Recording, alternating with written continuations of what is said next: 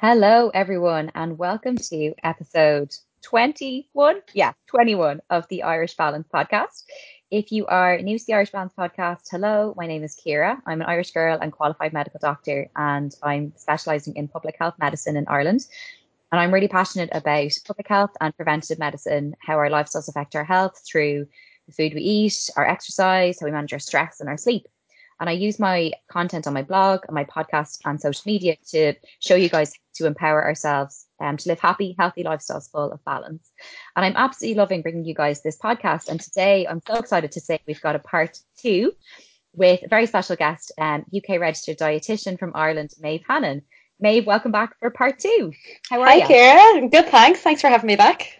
Not at all. I think there was so much that we wanted to chat to or chat about. Sorry. We just had to split it into two episodes. So I'm really, really glad Yeah, to have you back and thank you I for think your time. time seems to always fly when we're chatting about nutrition, so it's pretty standard. Absolutely. Yeah, definitely. So if anyone hasn't listened to our part one, we recorded that as episode 20. So you can go back and listen to that after this one if you like. And we spoke about lots of different things. We talked about some of the basics in nutrition that we've seen a lot of myths around, particularly fats and carbohydrates. We chatted about dairy and we chatted about sustainability and maybe eating for our own health and for that of the environment. So there was loads in that. And I do hope you guys enjoyed listening to last week's episode. I in this episode, Maeve wanted to chat to you a little bit more in depth about some of the more recent diet fads we've seen on social media. But just in case anyone hasn't listened to part one, could you just tell us a small bit about yourself? And our listeners may or may not know that you are at Dietetically Speaking on social media, and that's your amazing blog as well. So maybe just tell us a little bit about that. I know you kind of shared your career to date in the last episode, Mhm. so I won't make you do that again. Yeah. Just a bit of background for context, if you're happy enough to. Yeah, perfect. So yes, I run the website dieteticallyspeaking.com, which aims to promote evidence-based nutrition because that's something I'm really passionate about, and especially challenging nutritional nonsense and fad diets because there's so much of that in the media and online. So I suppose Mm. my mission is really just to try and get evidence-based, realistic messages across. So I have the blog, and then on social media, as you said, on Instagram and Facebook, I'm at Dietetically Speaking, and on Twitter, I'm at Dietetic Speak. And I'm currently working in Dublin, covering for dietitian Orla Walsh. So I'm Brilliant. seeing clients face to face, and I'm still doing some sort of health writing and some nutrition consultancy work as well. And you're on the radio now too, aren't you? Yeah, I have a little slot. I'm Yeah. covering for Orla at the moment on Q102 on Wednesday mornings between about 8:30, 9:15. Fantastic. There's this particular slot they do every week where they play love songs, and it's such a guilty pleasure. I always think of Q102 when I think of Yes. that. Yeah, I That's love that part amazing. as well. It's so good. Oh God, it's great to find it when you're out driving. Anyway, digression as usual. Fantastic. And like I say, thank you again for last week. I really think it was such a fantastic episode. And I really wanted to um, bring your sort of no nonsense approach to some of the more recent diet fads we've seen on social media because from what I've seen, a lot of them are just contributing to food fears. And as you say, there's been a lot of different fad diets, and you actually did a recent post on a formula for a fad diet. Can you share that with us? I thought it was a brilliant article, and if I'd love you to explain it, and then we can look at more specific, maybe diet myths and fads after that. Oh, thank you. Yes, so that my formula for a fad diet. So I have it. If you scroll down to my Instagram, or you can check it on my website. But basically, what it is some of the main features of a fad diet that I was just seeing appearing again and again, just in different forms, different disguises. So I just thought I'd put it all together in a formula, and I have a video as well on YouTube if you want to see that. Oh, brilliant! Yeah. Basically, what it is so you take a magic bullet solution or an obsessive focus, something Mm. related to nutrition. Then you add on some big promises. So something like, you'll lose 2 stone in 2 days, or, Yeah. you'll cure XYZ disease, whatever it is, some big promises. Then you minus the evidence base. So this doesn't need to be evidence based. That's usually a key feature of a fad diet. Yeah. Um, Multiply by celebrity endorsement. So you often see celebrities promoting or, following certain diets, and which really increases the popularity.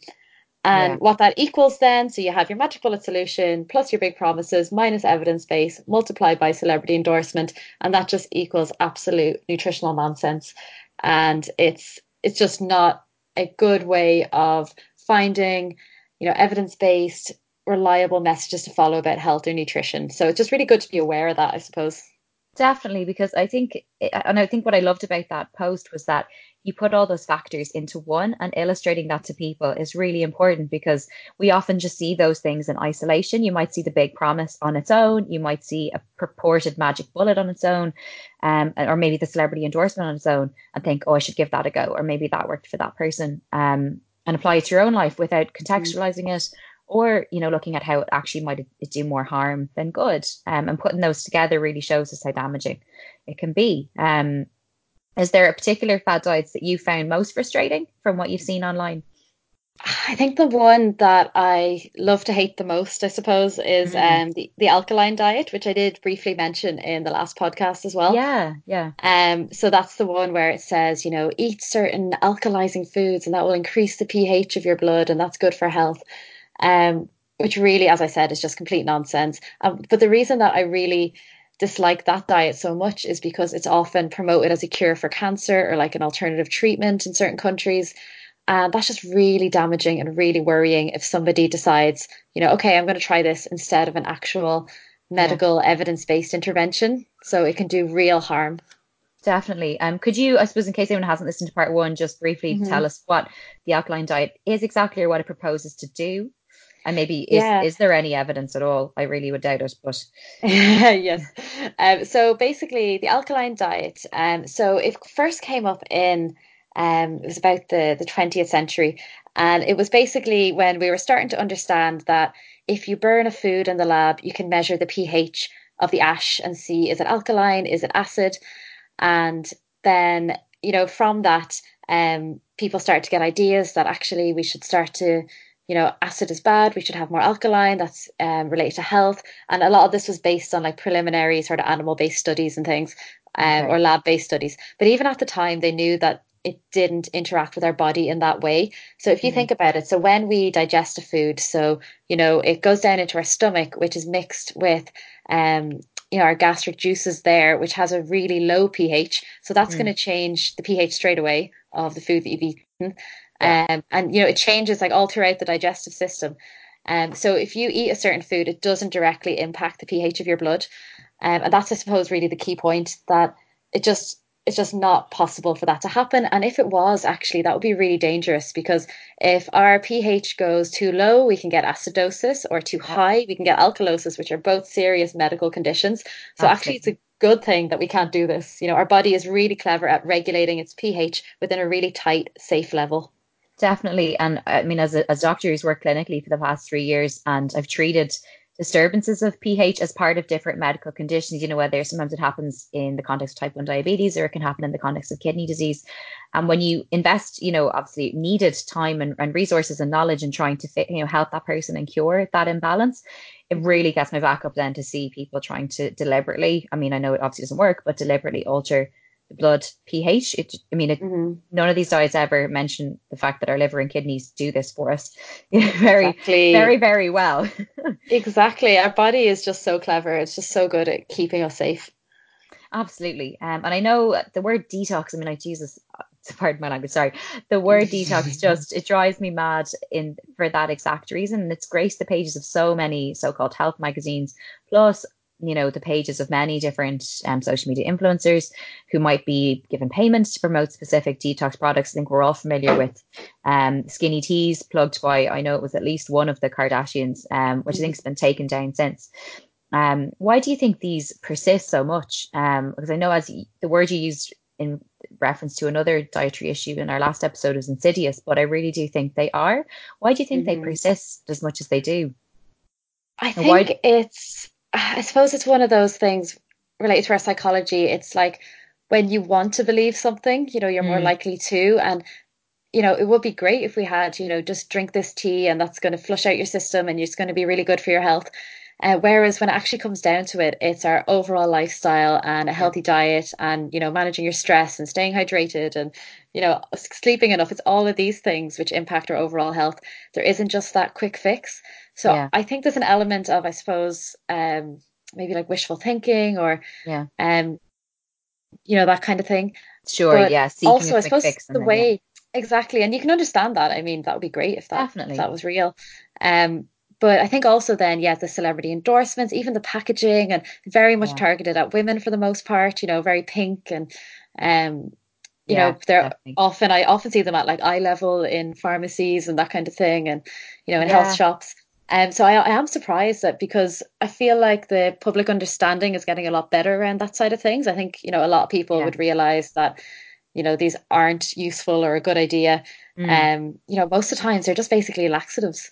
yeah, And, exactly. Which that people can be wouldn't willingly damaging. take unless they Hmm. absolutely had to. Exactly. Yeah. So it's something that it's just a needless expense that could have a bad impact and isn't going to detox your body because, as you said, it's your skin, livers, kidneys, Mm, all these organs, our lungs as well. They yes, detox our absolutely, body. Yeah, so a definitely. tea isn't going to.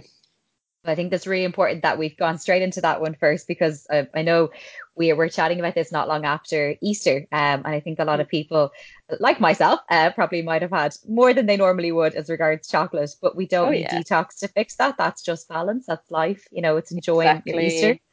That's right. Um, and I think, yeah, it's just really important, I guess. And I think I totally agree with you. I think the quick fix, like you say, the magic bullet, the first factor in the fad diet formula, is often what people seek because it's just often wrapped up in a sexier packaging. But actually, Mhm. what gives sexy results in the long term is the basics and the balance. And putting food in context of a person's lifestyle, I would be kind of my take on it. Absolutely. One I would love to go into next is the one that actually that's I know you said that the alkaline is diet is sort of your bugbear. The carnivore diet is absolutely my bugbear. One that just it makes my blood boil so much. And I've seen conversations online about it. I've had people try and tell me the benefits of it. Hmm. And I use try with a heavy emphasis there in bold writing. Yes. And I really think I suppose, first of all, okay, before I ramble, could you tell us what this diet entails, why it's nutri nonsense, and what nutrients are missing from it? Those I think are three key points about it. So, yeah, I'm totally with you there. The carnivore diet really annoys me too because it's just so ridiculous. It actually feels Yeah, like it's a joke. yeah, So exactly. it's basically the diet is just beef, salt, and water. I've seen some people include bourbon in there, Mm, but really weird. it's mainly just beef. So that means that obviously there's no fruit, no veg, no whole grains, beans, nuts, dairy, all of these really important nutrients. Yeah, It's just not by any means a nutritionally complete diet, and there's a really high risk of constipation to start with, yep, of nutritional deficiencies, longer term health risks like a longer term risk of heart disease, of bowel cancer. I mean, we were speaking in the last episode about how, having a very high intake of red or processed meat isn't good for our health, and we should try and yeah. keep it to a more moderate level. Not that we need to avoid it, but Mm, this is just the complete opposite of that. In a sense, I feel like it's a bit of a backlash against the rise of plant-based diets. It's people yeah. being like going the complete opposite direction, whereas it is that balanced kind of gray area in the middle where Mm. true health lies.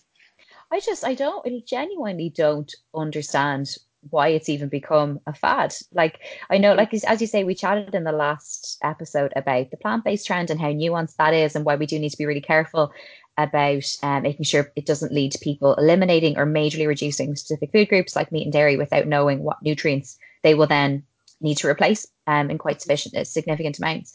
Um, I think that's a huge conversation at the moment, particularly around sustainable eating and the environment and that sort of things. But then this fad comes along and it just, to me, it almost like inverts the food pyramid and says, yeah, this is how we should eat. I just genuinely, it does baffle me that it's become a fad at all. I don't really follow any Yeah. Instagram accounts that promote it. I unfollowed anything that did, to be honest. I think there was only Hmm. one person I saw that had been in my feed who maybe adopted it recently, unfollowed that Yeah. straight away. But I don't really get it. It just seems to go against everything we know as healthcare professionals about a healthy, Yeah. balanced diet. And common sense as well. It is. Yeah, Yeah. I don't get it either, but I think it is quite a niche thing, obviously. I don't think it's, yeah, overly common, but it has got a lot of media attention because it's so bizarre, basically. Yeah. But it is scary. Like I went on to like the Reddit stream that was talking about this, and it's Mm, people just describing, at the start, how great they feel and then how horrendous they feel. And really. so it Okay. is worrying just to see like the real life example of people talking about this. Yeah. And there was a good article as well, actually. One of the Guardian journalists wrote about this, like his experience of it. I think he tried it for a week or so. For And research purposes, I assume. yeah, oh, exactly. Yeah, yeah. And it was just how, first of all, got like extremely constipated, like no energy. He just felt absolutely awful. Mm. And, it's worrying to think that people are unnecessarily putting themselves through that. Yeah, exactly. I totally agree. And I mean, I think it was yourself that told me the person who started this trend says that he gets his nutritional messages from ghosts. Is that correct? Yeah, Is I think it might have been related to, yeah, I don't want to say the or person's name, medical? give No, them a no, clue, no. Yeah, but absolutely not. I yeah, don't. I don't name and shame on my podcast. yeah, good. But yes, I think it might have been related to that person. There was also, I think somebody popularized it more in the UK was, Okay. she was a daughter of a psychologist, I think, and she was just talking about her experience of it and how it helped with her chronic illness. Okay. So it was very much of, one An person's anecdote. anecdotal experience. Yeah, exactly. Yeah. Um, I think so that's an yeah. important point to make because, and I know this isn't something that we had chatted about discussing on this episode, but it is probably important to mention. Like, there's a hierarchy of evidence that we follow for any sort of, health advice. That's true for us as medics, but I know there's been a lot of chat about what is evidence based in nutrition, and there's so many nuances to that hierarchy of evidence, particularly in nutrition, that I think a lot of people don't understand, particularly, and I wouldn't expect them to, but particularly when we see so many headlines that seem to give one message. It's really, really hard, I think, to translate the wealth of research that's out there, and then even um, how much of that type of research is quality and how much of it is just quantity. Mhm. That makes sense. Definitely. Yeah, so the hierarchy of evidence definitely really important. So if you Google it, there's usually like nice little pyramids and things that come up. Mm, And it's just, I suppose the main message to really take away is that case studies of like one person's experience will be lower down on that hierarchy, and like lab-based, animal-based studies lower down, whereas the highest quality evidence is like randomized controlled trials where it's like a yeah. direct trial, and it's really well designed, and you have a placebo group, and so then you can actually tell if an intervention's working. And then even Mm, higher than that is they take all the relevant randomized controlled trials for one specific question, they pull them all together, and they use lots of fancy statistical methods mm. to give us an overall answer. So they're much more robust, higher quality evidence. And even at that, they're only answering, I suppose, one nuanced research question. That's the Yeah, thing. And exactly. Yeah. it can take, I know, like we learned about sort of the time it takes for a particular, let's say, medicine to get from, doing studies in mice and rats to doing trials in humans to actually being on the market. It's, anything from 15 to 20 years. So it does take a long time. And I think people do get frustrated with the speed with which myths can spread. And I suppose the confusion that results around that. But the problem is that sometimes it does just take more time for us to get enough research and evidence behind these various questions that are maybe raised as a result of media frenzies around particular topics. It just takes us that amount of time to get quality evidence to say we have an evidence base Yeah, to give to give an answer. I guess that's probably, exactly. and I can understand people being frustrated around that. It Hmm. definitely can be really hard. Technology Yeah, just makes things move so much faster now than they ever it's did true. before. I know, but I definitely agree. I think it's important that we do that stage properly. So it's actually Yeah. based on quality evidence, and we're not just jumping the gun and, risking people's health, really. Definitely. And I suppose and a key thing as well is that like we do know the basics work. And I think that's Hmm. why we do have to keep banging on about them, even if people don't want to hear about those 50 shades of grey. We have to keep talking about Yeah, it. definitely. So, like, what I often say is that in terms of nutrition, for the past 50 years or so, like the broad strokes have stayed the same, Mm, but it's the finer details that we're getting more evidence, and we're honing in, maybe exactly, how much amounts of this or that, or, maybe something might have changed. Like, we now know that the type of fat that we get in eggs isn't directly bad for our heart, those kinds of things. mm. So it's the tiny little details that we're improving on, but really the main messages are very similar. Yeah, exactly. Um, Now we've totally gone sidelined on that one, but Yeah. such is life. I think they were important points to make. Um, The next thing I wanted to ask you about, Maeve, and I know you have kind of got into it in quite a bit of detail on your blog, which is handy for people who want to read a little bit more after they listen to this. But there's a lot of confusion and fear about sweeteners in foods. I think particularly among parents making dietary choices when choosing foods for children. And there were a lot of questions about it in a workshop on children's nutrition that I helped deliver recently. I was just wondering if we could dive into that a little bit. And I'll just start by saying, I guess, what is a sweetener? And then following up from that, are they safe for us to consume? And I know they're sort of big questions, but Mhm. I think there's just so much, seems to be a lot of confusion about it. Yeah, so I'll try and keep it concise for this one. So sweeteners basically substitutes for sugar, which provide little to no calories. Um, So any sweeteners that we have in our food supply have been rigorously tested by the European Food Safety Authority to make sure that they're safe to consume.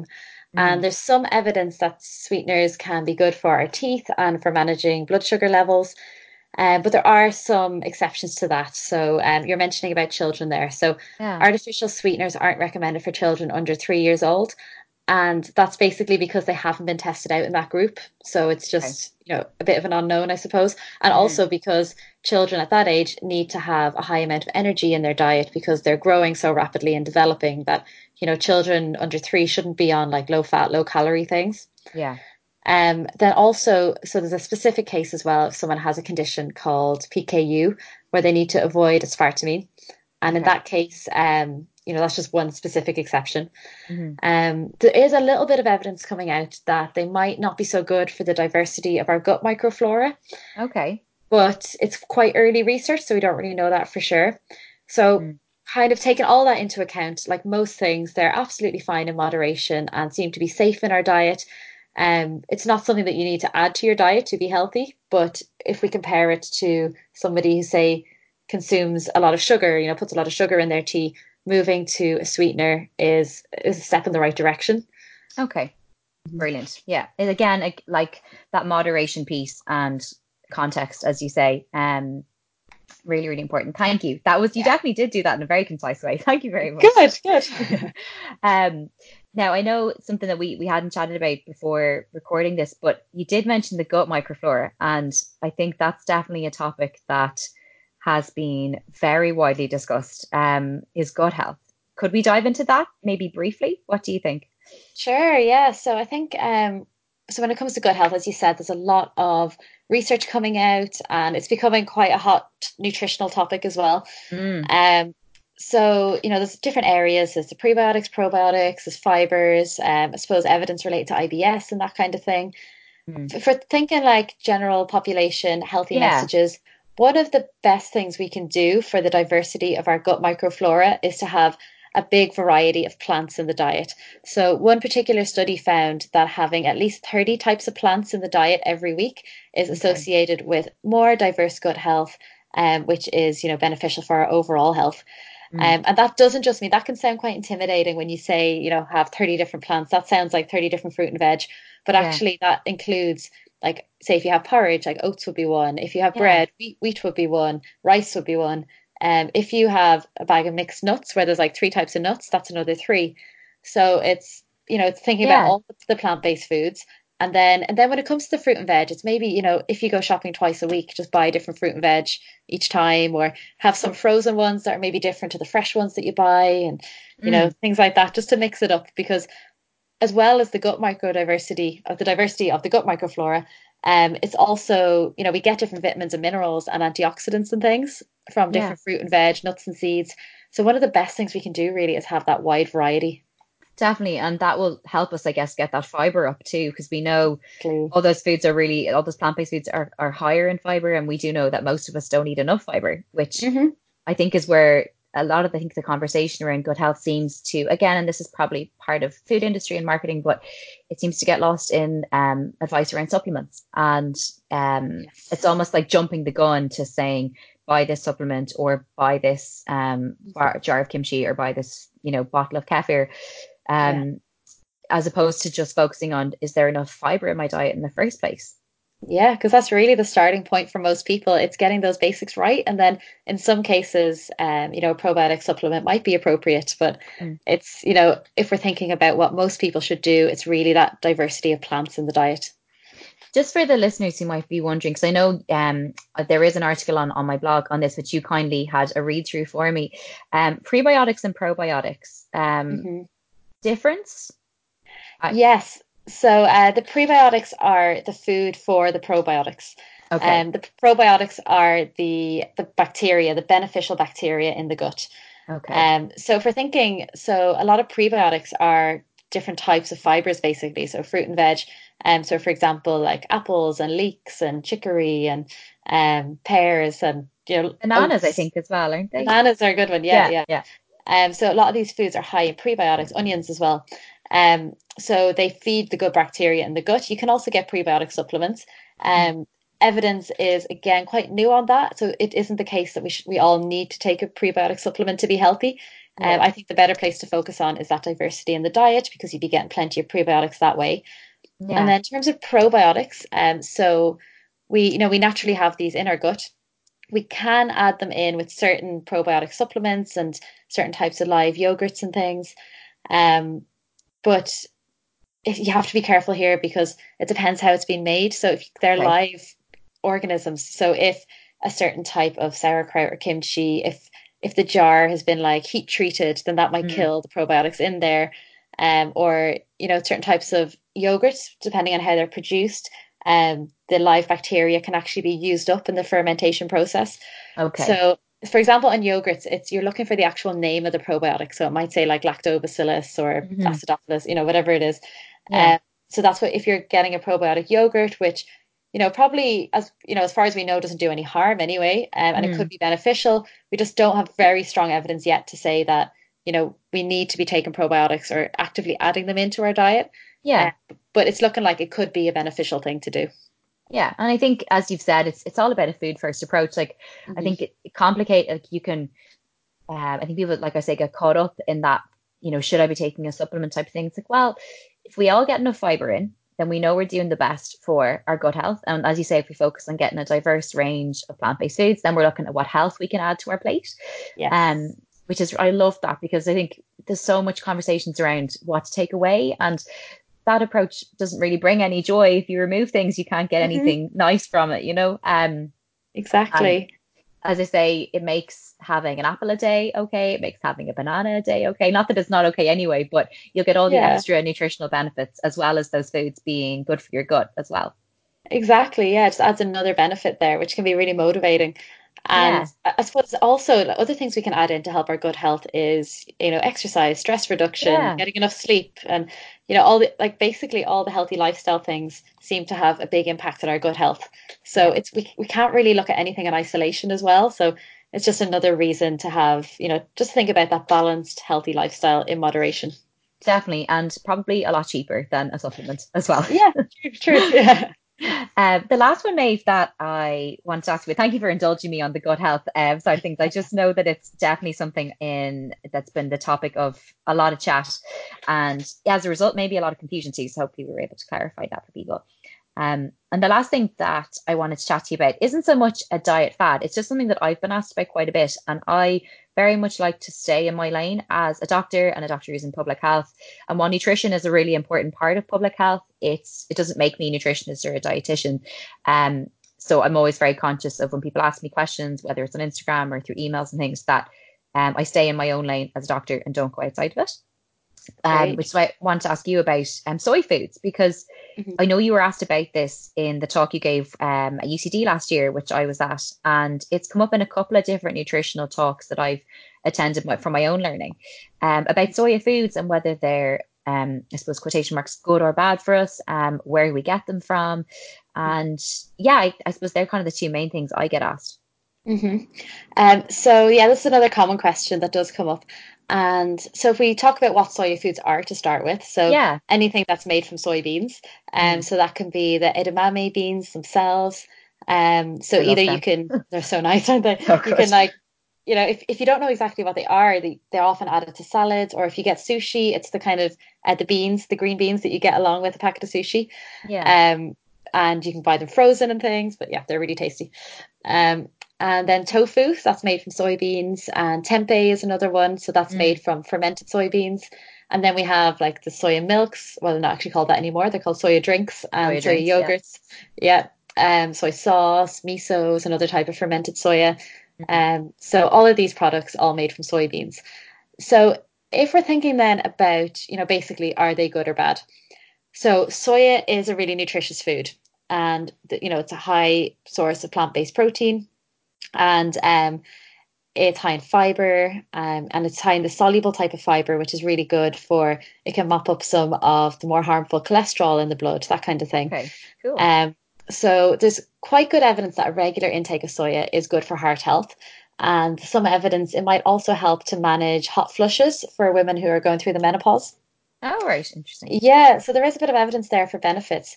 But again, there are some situations where it's not appropriate. So, for example, babies who are under 6 months old, it isn't advised to give them soya, or Mm, obviously anyone who has a soya allergy, or somebody who takes medication for hypothyroid, so an underactive thyroid, because soya can basically interfere with the absorption of that medication. So it's not okay. that they can never have soya, it's just you're meant to have like a 4 hour gap between taking the medication and having something that contains soya, and also just to not have big dramatic changes in the amount of soya in your diet.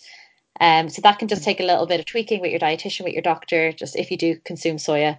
Um, Check so in with those, them and make sure that that's yeah, a-okay before you go for it. Yeah. exactly. And then, so other areas as well, there's a bit of evidence that soya might be good for bone health, might be beneficial in reducing the risk of certain types of cancer. But just again to say that's quite early research, and we'd need more research to look Mm, into, the effect of soya with cancer. mm, Um, and so, but if somebody is thinking about, maybe say replacing their dairy foods with soya, it's important to make sure that, first of all, if you're having like a soya drink or a soya yogurt, make sure it's fortified with calcium and B12 mm. because that needs to be added in. It's not naturally found in high amounts.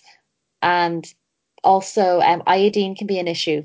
So, Okay. because like dairy is our main source of iodine in Ireland, Mm, so if somebody say switches over to more soya-based alternatives, some companies are starting to fortify soya-based products with iodine as well, but that's quite new, so it's not okay. across the board yet. So it's thinking of making sure. So white fish is a really good source of iodine. Mm. Some in some types of oily fish too. Seaweed, as we mentioned in the last podcast. So it's just being careful just to make sure that you're still getting your iodine. I think, yeah, thank you for highlighting those again because I know we did chat about them quite a bit in part one, so I won't go into it again this time round. Yeah. But the calcium and iodine, particularly from dairy, it is just really important for everyone to be aware of because it is purely well, it's because we just, it's a dietary staple in Ireland, despite all the chat around plant-based diets and things. As a population, I'm sure I think this is the UK case as well. Most people do consume these foods, and so if a lot of people start to reduce them without knowing those two nutrients might then be deficient in the body, um, Mhm. we have to be really careful about that. Definitely.